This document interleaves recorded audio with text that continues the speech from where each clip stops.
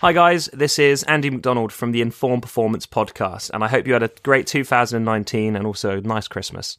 For the last episode of this year, I have Dave Alred as my guest on today's episode. Dave, if you haven't heard of him, is a performance coach that helps athletes with skills and in particular performing them under pressure in the competitive arena. Dave has worked with the likes of Jonny Wilkinson, Sexton, Luke Donald, and more recently Francesco Molinari, amongst lots of big sporting organisations globally. In today's episode, we're going to dive deep into Dave's philosophies and also approach to both coaching and athlete skill development. If you're enjoying the podcast, then please hit subscribe to show your support and receive episodes as soon as they are released. Without further ado, here is the episode, and I hope you enjoy the conversation.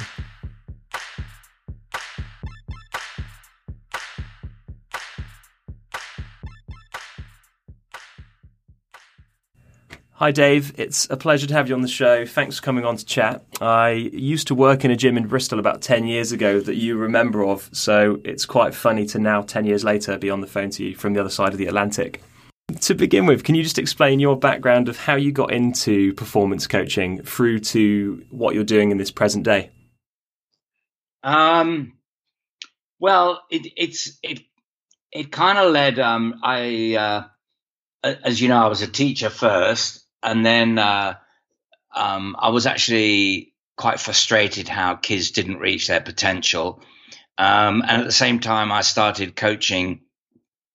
After I finished playing, I started coaching Bath and got involved with Bristol. And then out of the blue, Stuart Barnes and John Webb were my first sort of kicking people. But it was much more than that. Then Rob Andrew got in touch. And he used to come down to Bristol. And then at the same time, I was involved with actually then the Wallabies for the 95 World Cup and a rugby league team. And my job changed in education, sort of fortunately, that I could still have two school holidays, but I could take them when I like. And I took that block of December, January out and then used that to start coaching. And then I went with England 95 for the World Cup. The game was still amateur then. So I had to take time off, and so on. And then at the end of that, the game sort of waddled into professionalism with Rob Andrew and Newcastle Falcons, and I went with Rob to Newcastle, and at the same time I signed a sponsorship deal with Adidas, who supported me to do a PhD. So it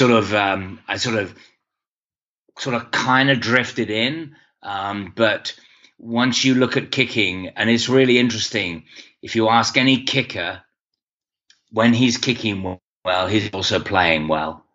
And I was really lucky to have Stuart Barnes and Jonathan Webb as my first sort of protege, first two, because they were very intelligent, very smart.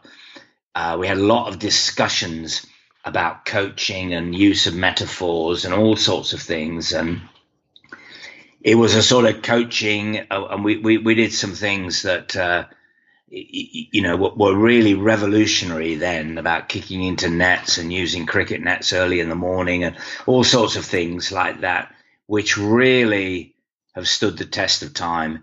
And then once I'd sort of got into that very quickly, I was asked to do other things. And then it became, right, now let's look at performance. How can we actually get this better? And it was more open-ended, obviously still with the kicking. And then 97, I was lucky enough to be selected to go on the Lions tour of South Africa. And that gave me a massive insight into performance. I had some very good people that I was working with and some good players. And then on the back of that, I signed with England when we came back from the Lions tour and sort of stayed with them till whatever it was, 2000 and something or other. 5, 6 or something like that. 2005. So I had 12 years with them. I did 3 World Cups.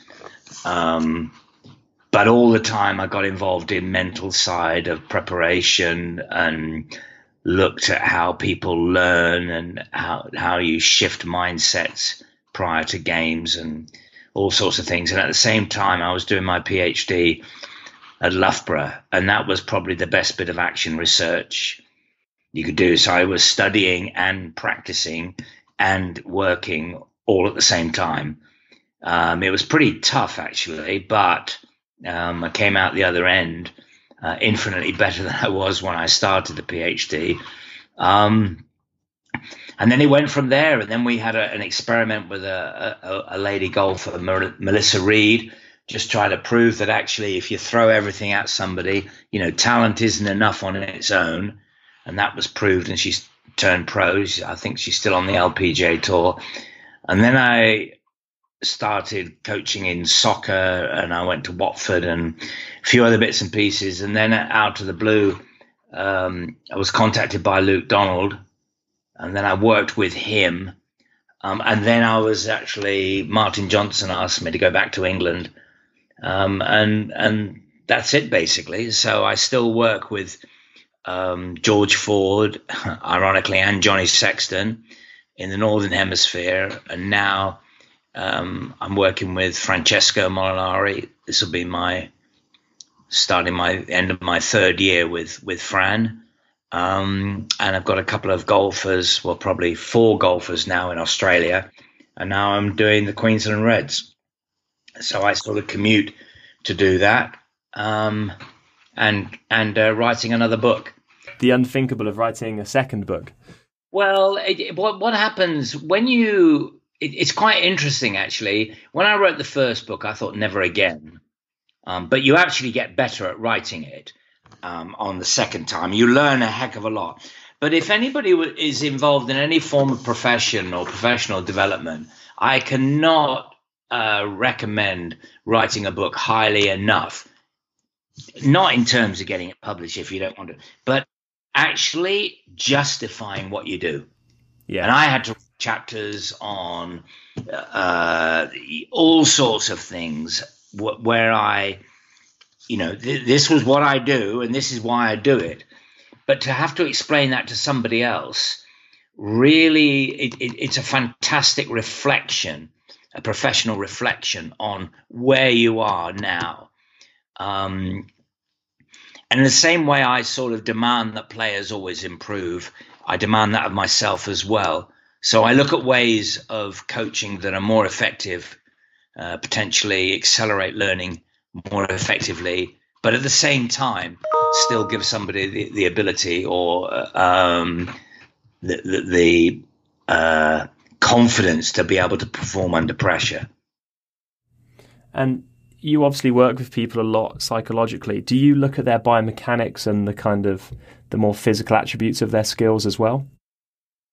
I look at their body movements.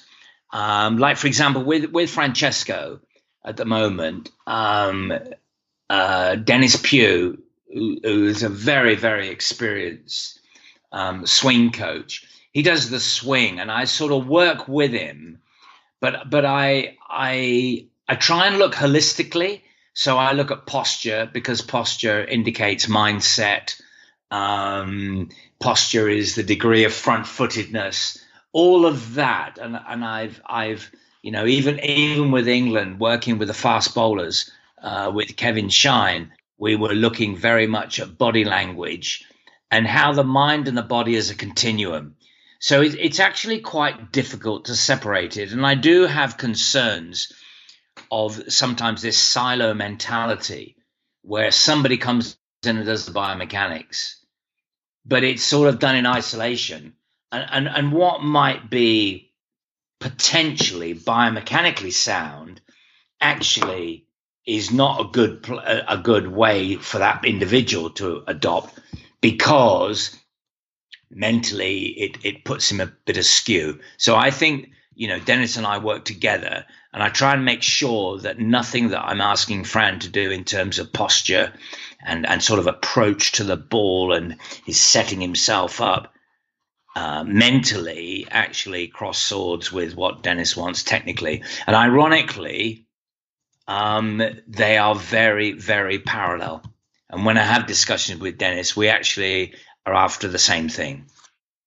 And you obviously work with different sports, and of course they're different skills or their movements. I'm sure it's always athlete or context specific, but is there a process that you follow to deconstruct the skill or the athlete themselves to then coach their improvement?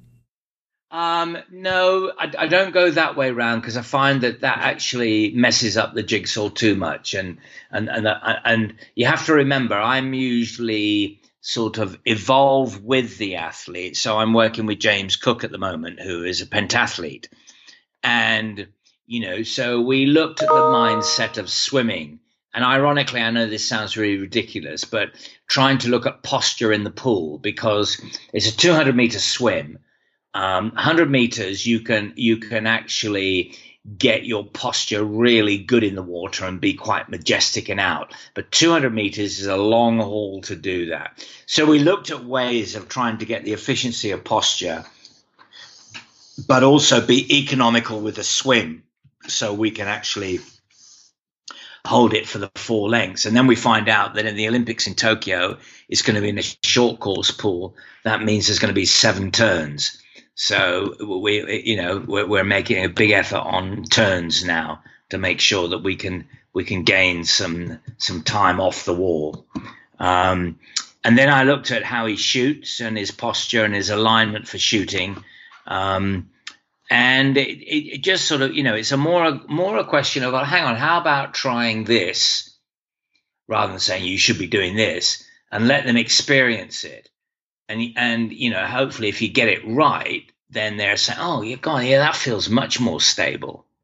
And then go from there. But I with all the players at some stage, I try and get them writing with me an affirmation about what they are, what they're about, and so on. And it's something that I don't think we do enough of at all. And it's a good way of a player reviewing himself to himself. And, it's really taken advantage of the power of language, which is very underutilized as far as coaching is concerned, I believe. I mean, it's not surprising, but it sounds like you're learning as much about the athlete as the athlete's trying to learn about their desired skill. Oh, yes. I mean, it is a two-way street. I mean, there is I think the days of the athlete talking, the coach talking to the athlete, and the model is the coach is above and the arrow goes down to the athlete. I don't believe it works like that. I think the athlete and the coach are the two corners of the base of a triangle, and there's an interaction, and they both look at the athlete's performance as a third party. And I find that is the most fertile way to go about it. That there is a sort of a discussion on how about this, try this, well, let's have a go at this, the reason why, et cetera, and then both the coach and the athlete buy into it and really give it a go. That's really refreshing. How do you go about deconstructing the athlete psychologically? You've mentioned that you get them to kind of give a statement of affirmation. What other tools do you use to kind of understand how they can improve psychologically? Yeah, I don't really use tools, and I'll tell you, I'll give you an example. Sometimes in sports science or coaching or anything, people want to know a formula or a fix, or a coach will come to me and say, "Have you got a good drill for getting players to run straight?" For example, in rugby, and I'll help them. I said, well, it's actually quite difficult because the pressure forces them to go across the pitch. So you actually get them to run back against the grain, and it feels like they are, but in fact they're running straight. And, we talk a little bit about that and so on. But what worries me is everybody wants a quick fix. And there's a guy that I work with in Australia who's a really, really good director of sport. And I'm involved with him, and we're looking at coaching education. And often coaches, particularly young coaches, and I understand how difficult it is, but they often go, okay, we get a group of kids, we line them up, we tell them what we're going to do, and so on and so on. And I completely disagree with that now.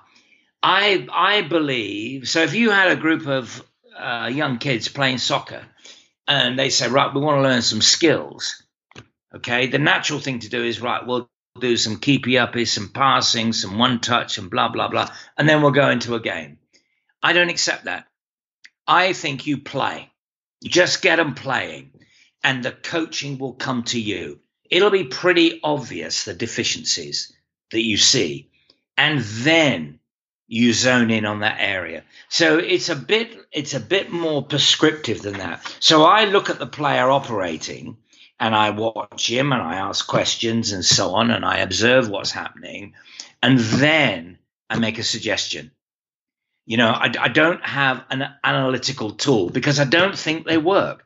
Because it's a bit like, you know, if you go to the doctors, okay, the doctor will look at you, and I reckon that probably really good GPs, almost as you walk in the room, they'll say, well, this guy's got X, Y, Z, or, you know, and he's pretty much right. But yes, he'll do some tests because we're actually talking about somebody's health here. And then 9 times out of 10, it's confirmed. But it's that gut feeling. I would rather, instead of having a specific analysis, I would rather see something that is a very easy win to start with. And you know, Fran wouldn't mind telling you, I'm sure, that one of the things with Fran is he's absolutely one of the best in the world, tee to green. But he just wasn't scoring enough. And when you analyze it, it was proximity to the pin. But when you look at the pin placements, particularly on the PGA Tour and in majors, they're actually very difficult. So one of the things we did straight away was actually work on the short game. In other words, we know we're going to miss the pin now if we start attacking it. We need to have a short game. So we spent a lot of time on a short game to almost give him insurance so he can attack the pins more. And then the next stage was to get him to have more of an aggressive attitude, because it's all very well us talking about attacking the pin, but when you're faced and you look up and you just see the flag and it looks like there's no distance behind the flag at all, the natural thing to do is to go to the front of the pin and hope that it goes close. Whereas in fact, you know, if you say I want to get 3 yards from the pin, your actual target is 6 yards because there's 3 yards behind it as well. But we, you know, in the heat of battle, we tend not to appreciate that. So that's the sort of thing. So it's rather let them play, let them get on with it, observe everything, and then look for some if you like, wins on the periphery that gives him confidence or her confidence in what you're doing, and then go from there. Yeah. And you can layer on the complexity or the specifics afterwards. Absolutely, yeah. And often when when you've done a couple of bits and pieces or you've done a couple of good practices, you know, most athletes and rugby players who really want to progress very quickly open up to you as a coach that's there to help them without making any judgment about their ability or whether they're going to be in the team and all the rest of it, is to the areas that they know they need help in. Sometimes I find that players spend quite a lot of time disguising the area they need help in, so that they make sure they get selected. I'm aware you've got, from listening to you talk before, I'm aware you've got quite clear views on the differences between training and practice. Would you be able to kind of elaborate on this? Oh, golly, yes. I mean, that's one of my big bugbears, that actually if you analyze the behavior that people adopt when they're training, It very often bears no resemblance at all to the match performance. So I spend a lot of time working out what match behavior is, and then seeing how many times I can replicate that during the week. Now, different sports, it varies. Some sports you're able to go even more intense than match behavior. Other sports is quite difficult, either because of the physicality that somebody might get injured. So Aussie rules is a good case in point. It's quite difficult to play full-on contact other than around the ruck area or the scrapping, because you don't want people jumping into each other and all the rest of it. Rugby has its limitations as to how much you can do, how much full-on contact you can do, and so on. And people do get injured in training in both of those sports, but you want to try and reduce that as much as possible. In golf, the repetition, is not the answer. A lot of people get frustrated that, they hit loads and loads of balls and they don't get the result they want. So they go and hit even more balls, which actually consolidates the very issue that's actually holding them back, i.e. the ability to deal with one shot, one opportunity. And that needs to be replicated in training. So I've sort of come up with the concept of repair, training, match, and that was a big part of one of the reasons I wrote the book on the pressure principle. That and language were the two areas that I felt were burning beacons of neglect in people's development. So that's one of the reasons, other than sort of reflecting on my own practice, as to why I wrote the book. And I've heard you talk before about something that you've coined the ugly zone. Can you tell us about that and kind of what that entails? Well, it's funny, actually, because on reflection, and several people have said it, why are you calling it the ugly zone? Perhaps that's the wrong word. But I've thought about it, and it's become ugly. It is what it is. And it started off with basically in rugby with goal kickers that when something is just out of reach. So, for example, it was sort of really born. I used to spend a lot of time, obviously, coaching with Wilkinson. And although people said, oh, we spent hours and hours and hours and hours kicking, I said, no, we might have spent hours and hours together, but we weren't always kicking. Some of the times we were telling jokes, actually some really good jokes as well, if I remember. But the other thing was we're sort of experimenting or pushing the limits of what training is and what practice is. And one of the things we do, that spiral kicking that will hopefully come back at some stage into rugby, is a very, very difficult kick to catch. And it's actually quite challenging to execute. But one of the ways to learn it is to kick a low spiral, which is really, really challenging. But if you can do that, then it's actually quite easy for you to be able to kick a full-on spiral. It's easier to kick a high kick than it is to kick a low kick. So we spend a lot of time kicking, and we used to kick to each other under a crossbar. And that's quite ugly. It's difficult because you want to kick it low, but you still got to get the ball to spiral. So it's quite a complex thing, and it works just simply through implicit learning. You just keep doing it. And then one day we decided, okay, look, the crossbar is getting too easy. Why don't we try and hit the post protectors, which was much lower? And of course, that became really ugly. And you would do a really good kick and it would miss the top by a foot or two, but that was out. That was it. So it was a miss. And then it became really difficult to get it to clip the top of the post protector. And that was the ugly zone. That's the zone where learning takes place. And I've coined that, and a lot of people now use it, but I actually say that it's such a good place to be that you should smile when you're in it. And of course, you can imagine some of the expletives that come back to me, saying, yeah, right. But it is important that people realize that the area in which you can't match your intention is the area that learning goes on.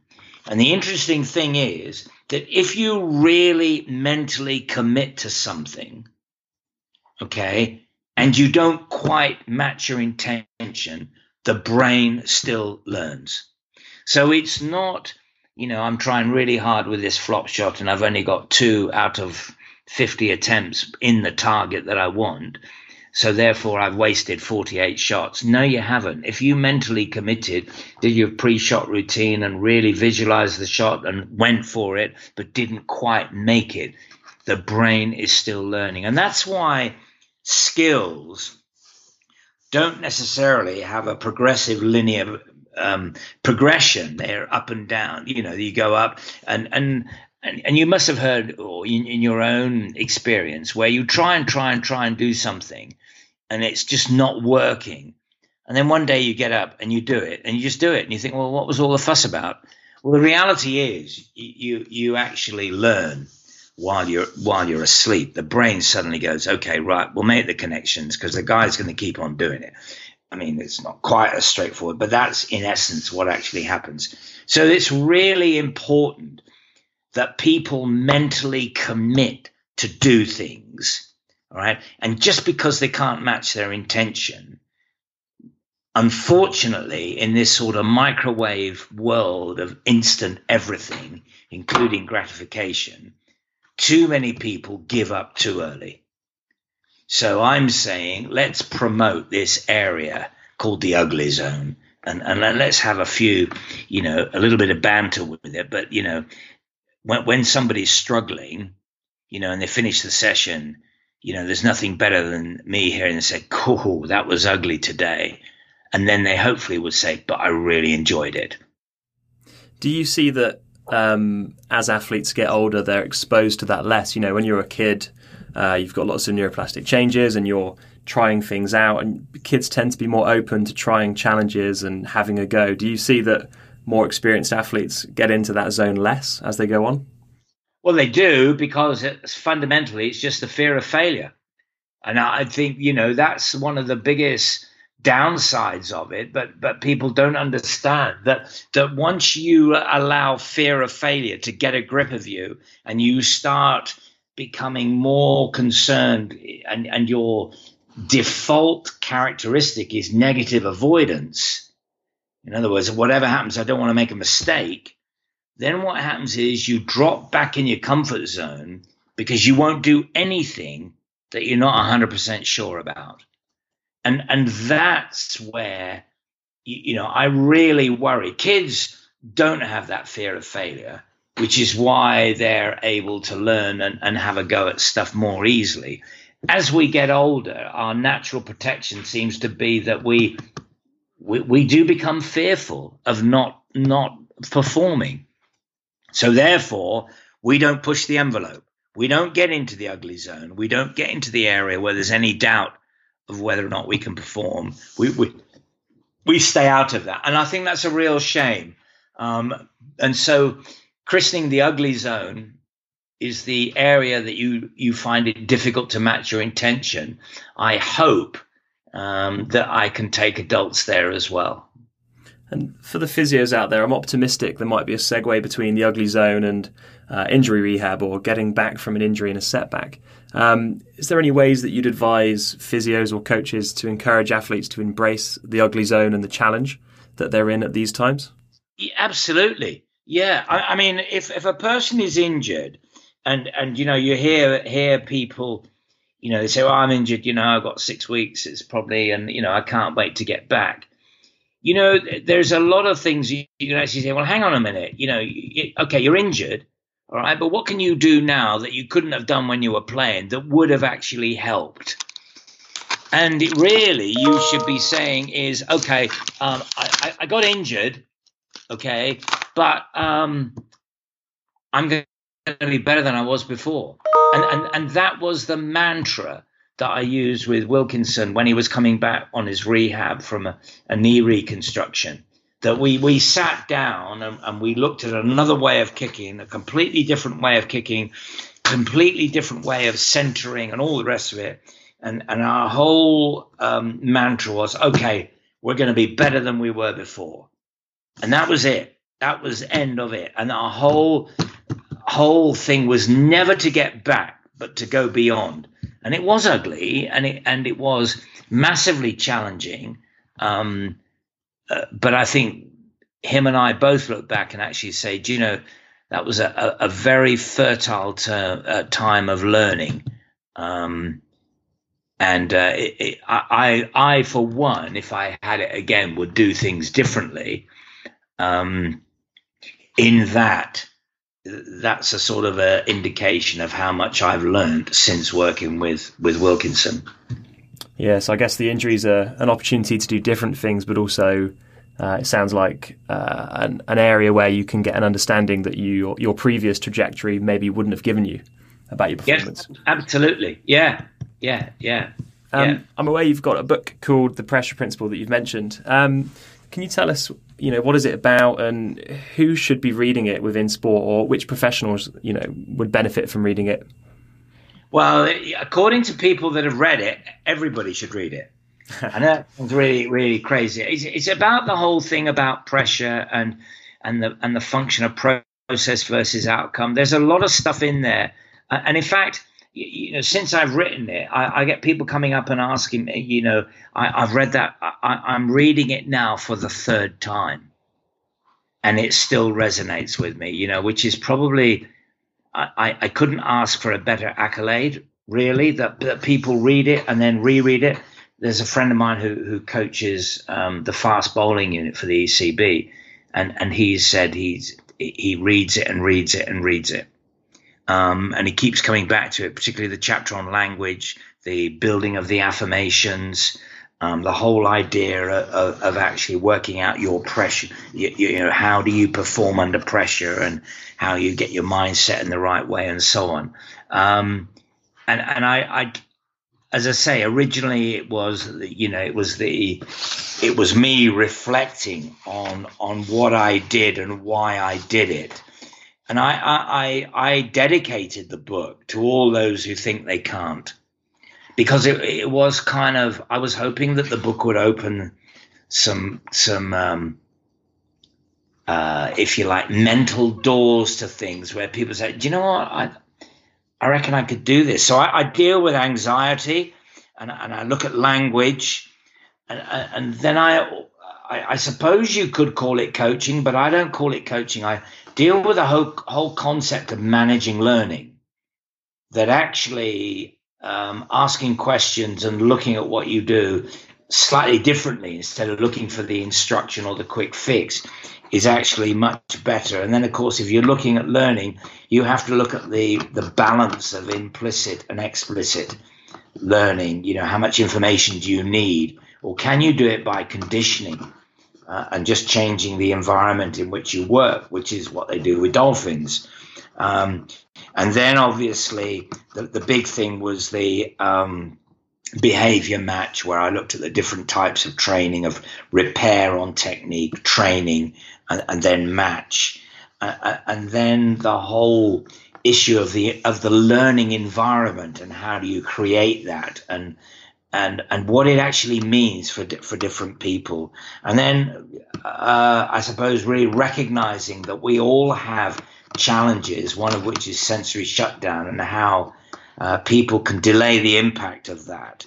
And then the final bit was really just putting it all together and actually trying to get, okay, so if you can get all this right, what's your tool for actually performing under pressure? So it was sort of, those were the sort of the areas and actually the chapters.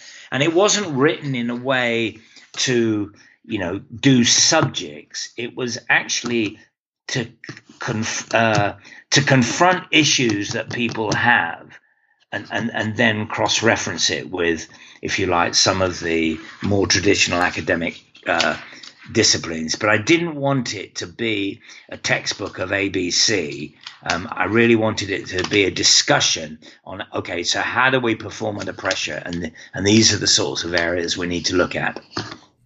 And is the book good for athletes themselves to read, or is it more of a... No, absolutely. Everybody. If there's a common understanding, it makes a massive difference. It really does. Yeah. I think that if the athlete reads it first, the coach needs to get hold of it pretty quickly. Yeah. And you also run a kind of journal and performance program, the No Limits program. How does that work? Well, that's up until this year, I used to do a performance diary, and the performance diary, was a normal, like a Filofax diary, but a lot of stuff in the front of it about resetting, setting your goals, how do you do it, monitoring your physical attributes, the temperature and all that sort of stuff, heart rate and all. And each year I tried to get better and better at it. And what was happening was the paper that I was churning out with drafts and final drafts and then going to the printers and all the rest of it, it became very wasteful and actually very expensive. So what we've done now is produce a No Limits performance journal. And the journal is, if you like, the framework.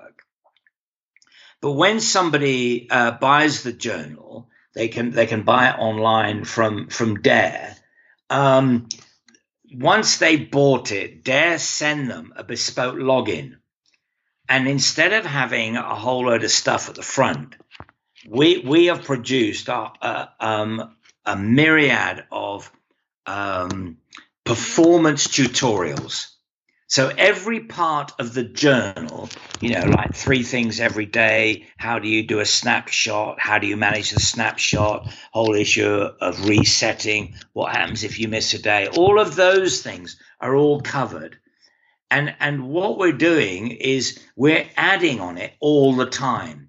So the journal as a tool, where you still handwrite in it, because I believe that handwriting, because I want you and the athlete to really, really relive the bits of their life or their performance that went well. I think the first thing that a lot of people do when they assess their performance is actually look at the mistakes and things that didn't go well. And I think you should go the other way around. I think you should look at what went well and why, so you can repeat it.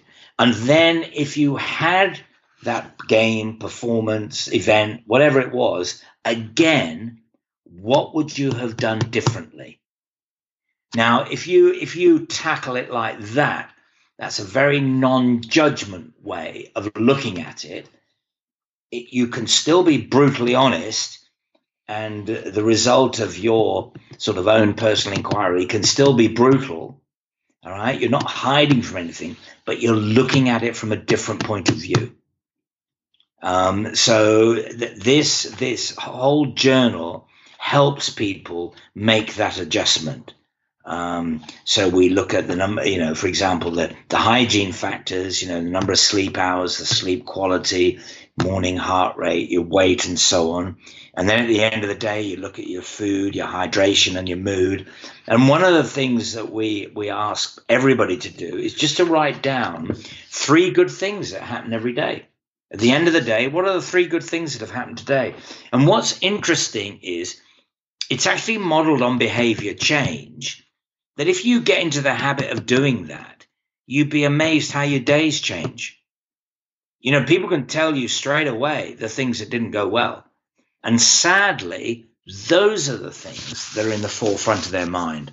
And I don't want to hear it, only because people are in a better mental state if they keep recalling what went well and what they want to repeat, rather than beat themselves up over the mistakes and what they want to avoid. I mean, it sounds like there's a lot of crossover from that, not only for athletes, but to anybody. Could a coach or a therapist or a doctor involved in sport, could they use it as well? Yeah, anybody who feels they want to get better. I mean, what it's really useful for is somebody that's got a profession, like a therapist, a physio, or something like that. And, they might be a runner, a good social runner, or they're training for the London Marathon. This would be a perfect tool for them to set about that program and, be what I call productive about their own interpretation of what they're doing in work. And so we've mentioned the book and we've mentioned the No Limits program. Is there anything else that listeners should be aware of that you've got coming up in the pipeline? I've got another book coming. I wouldn't like to venture when it'll be out there, but it's along the names. It's actually saying that there really are no limits, and essentially it's giving people the tools to have a mindset that says, there's no limits at my own margin. And that's a really important thing. I'm not saying that you can, beat Usain Bolt. What I am saying, you can get faster than you are now, whoever you are. And if I can teach a 78-year-old lady to play golf and to be captain of a local club, and enthuse about just the glory of being outdoors and involved in something that is all-consuming mentally, then I'm sure must be millions of other people that could do the like. Of course.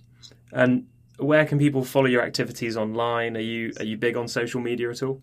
I'm probably not very good at social media, but I'm on Instagram and Twitter. I do get nudges from people that sponsor me that I ought to do more. I don't. I feel I try and do things that I genuinely want to share with fellow professional coaches and athletes that hopefully might be a bit interesting, or just that's a good point, or something like that. I don't take a picture of my breakfast and put it online. Yeah, and what's your what are the sort of social media handles? Where do people search you? I think it's Alred Dave, and it's just Dave Alred, Dave.Alred, I think, on both Twitter and Instagram. Cool, and I'll put that in the show notes as well, so people can find it. Yeah. Well, Dave, I've really enjoyed talking to you, and from my perspective, having been around you in person but not spoken to you, this conversation is definitely 10 years late for me. But thank you so much for coming on today and sharing your wisdom on high performance. Okay, you're very welcome. Thank you very much.